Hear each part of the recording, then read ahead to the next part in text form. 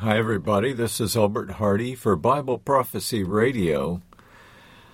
Again, in this series, I want to discuss the idea of a pre-tribulation rapture and whether or not it has any validity in Scripture. So, if you're one of those who don't buy into the post-trib, in other words, that you do believe in a pre-trib rapture, hold on tight, hear me out, and consider these things. First of all, let me just say, it doesn't matter whether I believe something or not. Who am I?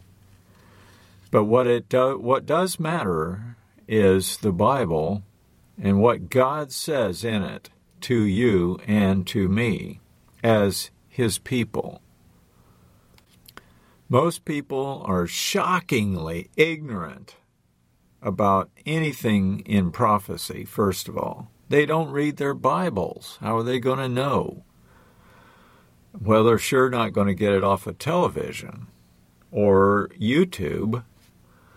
Well, actually, you could on YouTube. But I want to go over some of this stuff because I got a lengthy 4-page letter from a gentleman who says that, well, there's just a whole bunch of things that are messed up in this. He says there's no purpose for the church in the tribulation. He says the wrath to come is a steady, unrelenting, uncompromising judgment against evil in all forms and actions. And wrath is something different, in my view, than maybe in his mind or something like that. But I want to go over Matthew 24 and Isaiah 34 and 35, because there are some great things in there. Is there going to be a pre-tribulation rapture? What would be the point of doing that? In my understanding, the tribulation is supposed to last 7 years. That's a long time. It's a long time for the saints to be up there doing nothing in heaven or wherever they think that they're going to be stationed at the time of this pre-trib rapture. What are we going to be doing? What's the purpose for the church in a pre-trib rapture? He says there's no purpose in the church being in the tribulation, but there is a purpose, whatever it is, in a pre-trib rapture. I'm saying no. He also inserts a number of scriptures that aren't really pertinent to anything in this discussion. He says believers of the church age have been balanced between knowing the rapture is coming and not knowing exactly when. Well, and then he talks about this blessed hope. What is the blessed hope? Well, to them being the believers in a pre-trib rapture, the blessed hope would be that they get snatched away, caught up, and out of the trouble that is coming on the earth. But I don't think that's what God has in mind as our blessed hope. Well, I want to give you a little history of the pre-trib rapture idea. In 1788, that's the earliest place where the idea was put forth. It was by a man, it was in an essay by a man named Morgan Edwards. And then a little later, in 1811, it was also in an essay by Manuel Lacunza. In 1827, just a little later, John Nelson Darby came out with his Bible. And then the Scofield Reference Bible in the 1890s had a footnote And that footnote mentioned the pre-trib rapture. And before 1788, there was no teaching. No Christian believed in that, to our knowledge, to our research, to anywhere I could find rather quickly, trying to find an earlier batch of Christians who purported or believed this idea. So it's a relatively new phenomenon in the Christian realm. In 1970, much later, Hal Lindsey came out with his book 1984, a wildly popular, millions and millions of sales book, but it talked about the pre-trib rapture.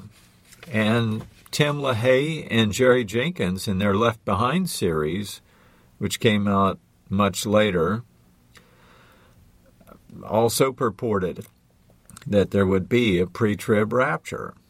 Well, I went to see Jerry Jenkins up in Orlando, and we talked about this. I asked him point blank, is this based on the Bible or on fiction? He said fiction.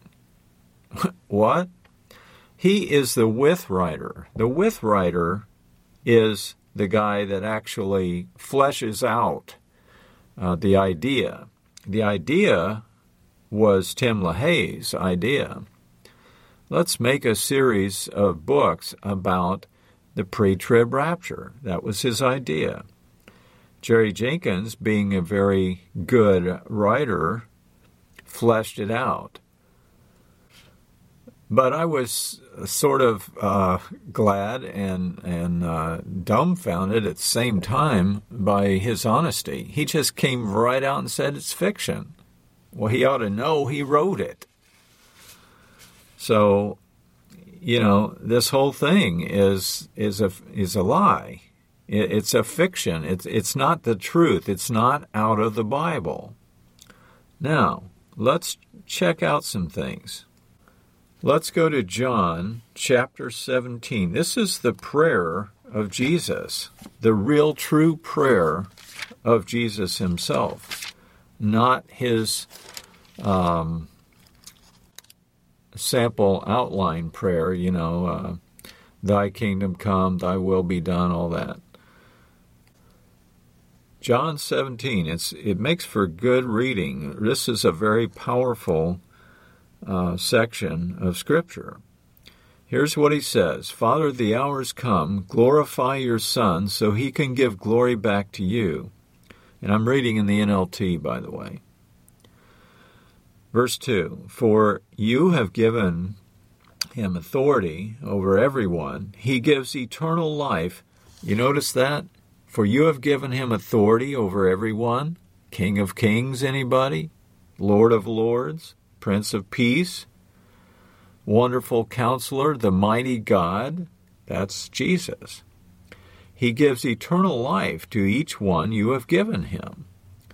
And this is the way to eternal life. This is the way to eternal life, to know you, the only true God, and Jesus Christ, whom the one you sent to the earth. I brought glory to you here on earth by completing the work you gave me to do. Now, Father, bring me into the glory we shared before the world began. I have revealed you to the ones you've given me from this world. They were always yours. You gave them to me, and they have kept your word. Now they know that everything I have is a gift from you. For I have passed on to them the message you gave me. They accepted it, and they know that I came from you and believe you sent me. My prayer is not for the world, but for those you have given me, because they belong to you. All who are mine belong to you, and you have given them to me. So they bring me glory. Now I am departing from the world, and they are staying in this world, but I am coming to you. Holy Father, you have given me your name. Now protect them by the power of your name, so that they will be united just as we are. Verse 12, during my time here on this earth, in other words, I protected them by the power of the name you gave me. I guarded them so that not one was lost except the one headed for destruction, as the Scriptures foretold. Now I am coming to you. I told them many things while I was with them in this world, so that they would be filled with my joy.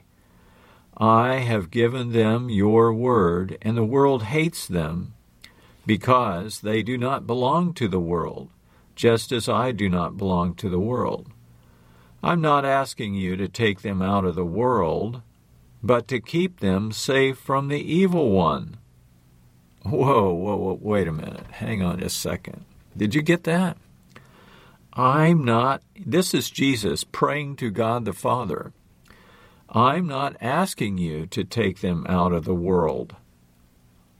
Did you ever notice that before? I'm not asking you to take them out of the world, but to keep them safe from the evil one.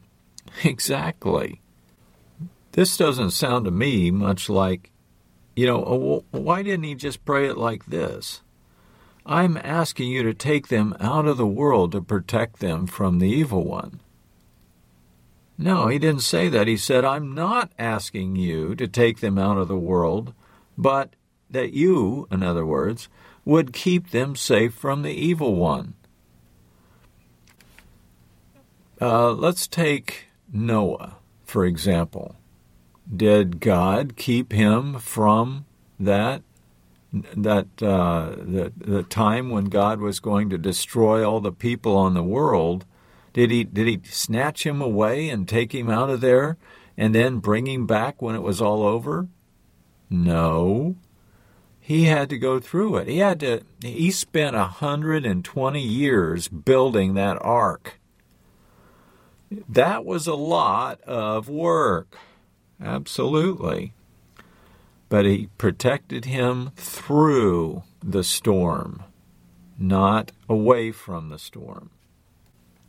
And let's take Moses and the children of Israel. Did they just get snatched away someplace? No, they had to go through the wilderness, through the trouble, through being chased by Pharaoh and his henchmen. And let's take Lot, for example, in Sodom and Gomorrah in that time. Did he just snatch him away, him and his 2 daughters and his wife? Just snatch him away, get him out of the trouble, and then nuke Sodom and Gomorrah, Admah, Zeboam, and Bela, those 5 cities on the plain? Well, no, he had to gather his things, try to convince his sons-in-law to come with them, and they thought he was joking, so they made fun of him and didn't go, and they themselves got destroyed as a result. And then his wife, on the way out of town, the angels are there pushing them. Let's go, come on, let's move it. What happened to her? She looked back, and she got turned into a pillar of salt because of her disobedience. Angels have a lot of power, my friends, a lot of power. They're much more powerful than you and I as humans. No, Jesus and his angels kept them, all these people, Noah, Moses, the children of Israel, all 3 million of them or so at the time, Lot and his 2 daughters, safe from the evil one. But he didn't prevent his wife, Lot's wife, from turning back or looking back against the wishes and command of the angels. We all still have our choices to make, even if we get ushered out of the land of trouble.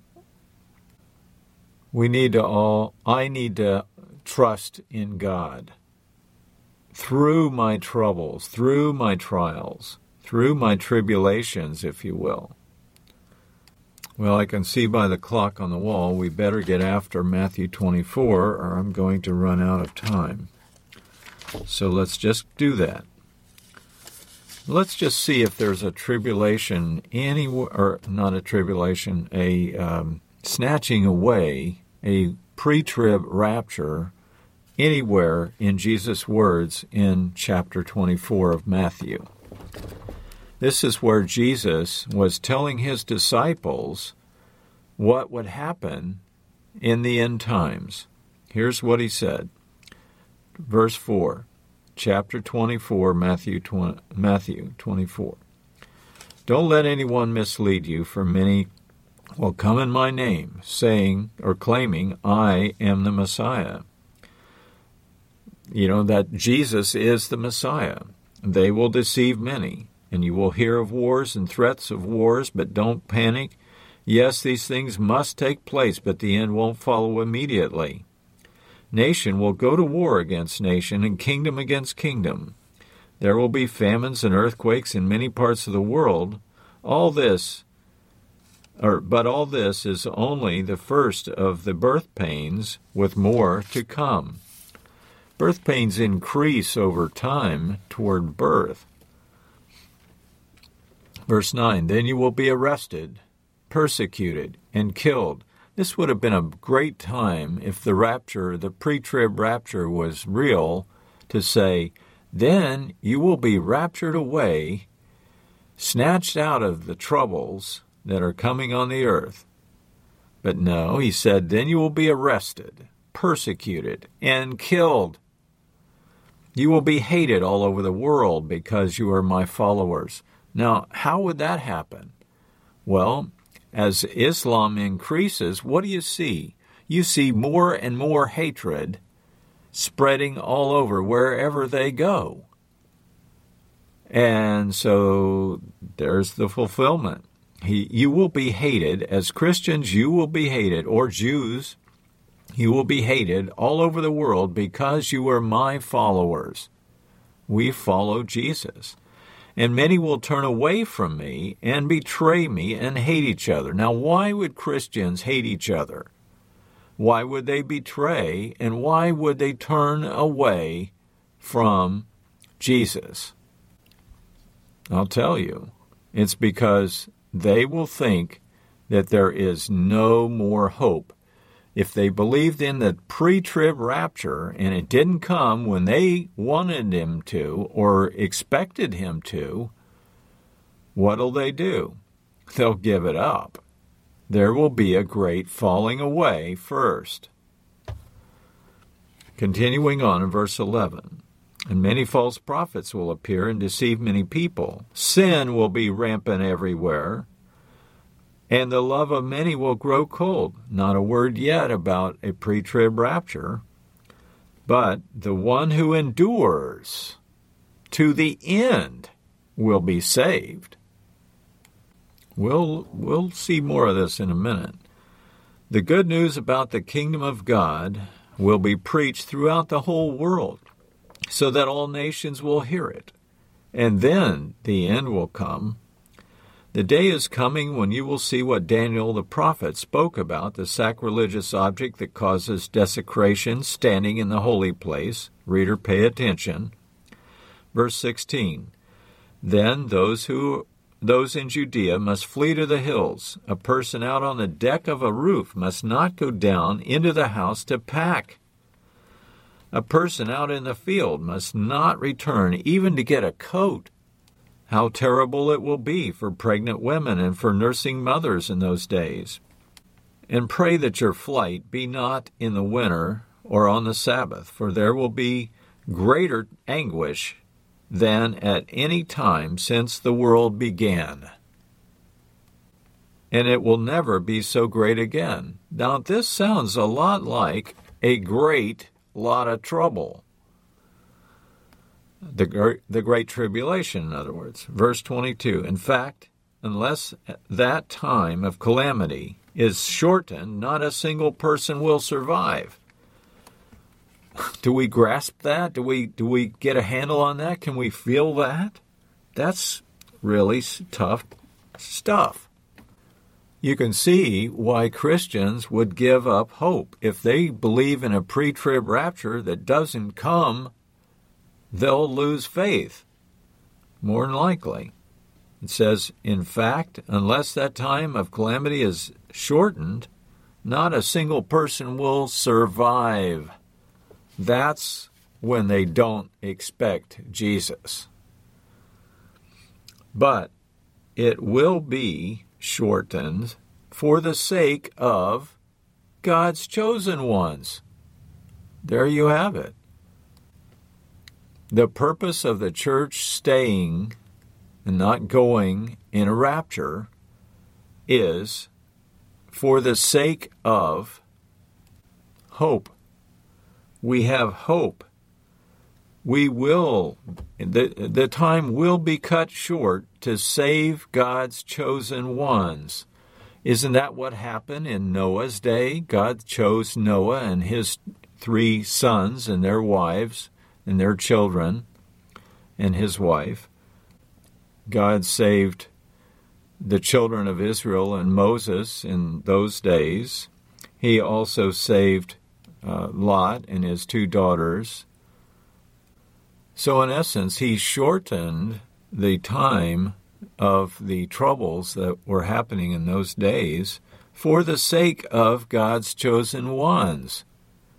He continues in verse 23, then if anyone tells you, look, here's the Messiah, or there he is, don't believe it. For false messiahs and false prophets will rise up and perform great signs and wonders so as to deceive, if possible, even God's chosen ones. We're not supposed to be the ones deceived. See, I have warned you about this ahead of time. Verse 26, if anyone says to you, look, the Messiah is out in the desert, don't bother to go and look. Or, look, he's hiding here. Don't believe it. For as the lightning flashes in the east and shines to the west, so it will be when the Son of Man comes. Just as the gathering of vultures shows there's a carcass nearby, so these signs indicate the end is near. Now verse 29, let me just tell you this. If you understand verse 29 and what's going to happen, you will have a great advance, or you'll be miles ahead of people that don't understand that verse when it comes to understanding prophecy. Here's what it says. Immediately after the anguish of those days, the sun will be darkened, the moon will give no light, the stars will fall from the sky, and the powers of the heavens will be shaken. Ask your pastor what all that means. I'll guarantee you he won't have a clue. As a rule. Briefly, I'm going to unpack it. Here's what I think. Here's what I believe, based on the study of the Word of God. Isaiah 34 has a lot to say about this. Let's just go there a second. Isaiah 34:1, come here and listen, O nations of the earth. Let the world and everything in it hear my words, for the Lord is enraged against the nations. His fury is against all their armies. He will completely destroy them, dooming them to slaughter. Wow. The heavens above will melt away, verse 4, and disappear like a rolled-up scroll. The stars will fall from the sky like the withered leaves from a grapevine, or shriveled figs from a fig tree. When my sword has finished its work in the heavens, it will fall upon Edom, the nation I've marked for destruction. Well, that's the Middle East. Saudi Arabia, Yemen, Iran, Iraq, Syria, Turkey, all over. Dropping down to verse 8, for it is the day of the Lord's vengeance, the year when Edom will be paid back for all it did to Israel. The streams of Edom will be filled with burning pitch, and the ground will be covered with fire. This is the judgment on Edom that will never end. The smoke of its burning will rise forever. The land will lie deserted from generation to generation, and no one will live there anymore. Now that sounds pretty desolate and dire to me. There's not going to be anything left. Verse 16 says, "Search the book of the Lord and see what he will do." Exactly. There is good news beyond that, though, because with the return of Christ, the deserts become green again as the mountains of Lebanon, as lovely as Mount Carmel or the plain of Sharon. That's verse 2, chapter 35. Well, verse 1 says, "Even the wilderness and the desert will be glad in those days. The wasteland will rejoice and they will blossom with spring crocuses." Wow. With this news, strengthen those who have tired hands, for there will be the Lord himself. He will display his glory, the splendor of our God. That's the second coming. That's the return of Christ. Let's remember what we just read earlier in this podcast. I'm not asking you to take them out of the world, but to keep them safe from the evil one. Would have been a perfect time for him to talk about the rapture, but no, he doesn't mention any of that. Now go back with me, if you would, to Matthew 24. We just read verse 29, "Immediately after the anguish of those days, the sun will be darkened." Isaiah 34 says it's because of burning pitch in the Middle East. The sun will be darkened, the moon will not give its light, and the stars would fall from the sky. Well, those are not stars as we know stars are suns. The Greek there is asteros. Asteroid is, it's where we got that root word from. And those stars, they're not really asteroids. Those are satellites. We have put up there, believe it or not, almost 25,000 satellites. That's what keeps the internet alive. They will fall to the ground. Why? Because they're controlled by radio telescopes stationed all over the globe that fire retro rockets, keeping those satellites in their proper orbit. When that black smoke from the fires in the Middle East that are going to happen in World War III, the smoke is going to cover the whole earth. Darkness will keep the earth from being visible from heaven, and from the heaven or the stars being visible to us on earth. That's how dark it's going to be. That's why he said in verse 35, heaven and earth will disappear. How's the earth going to disappear? Well, it's going to be covered by black smoke. But there's not a word about this pre-trib rapture idea anywhere in Matthew 24, except verse 31. He will send his angels with the mighty blast of a trumpet, and they will gather his chosen ones from all over the world, from the farthest ends of the earth and heaven. But see, this is, in verse 30, he says, "And at last the sign that the Son of Man is coming will appear in the heavens." This is after the war, after the tribulation. This is at the end of our hope as a world. He's coming at the last trump, not the first one. Let's keep that in mind. That's where we're going to have to stop today. I'm Elbert Hardy for Bible Prophecy Radio. If you want to know more, you can go to my website, itellwhy.com. I don't have anything for sale. I don't want your email address. I'm not going to contact you or call you or anything.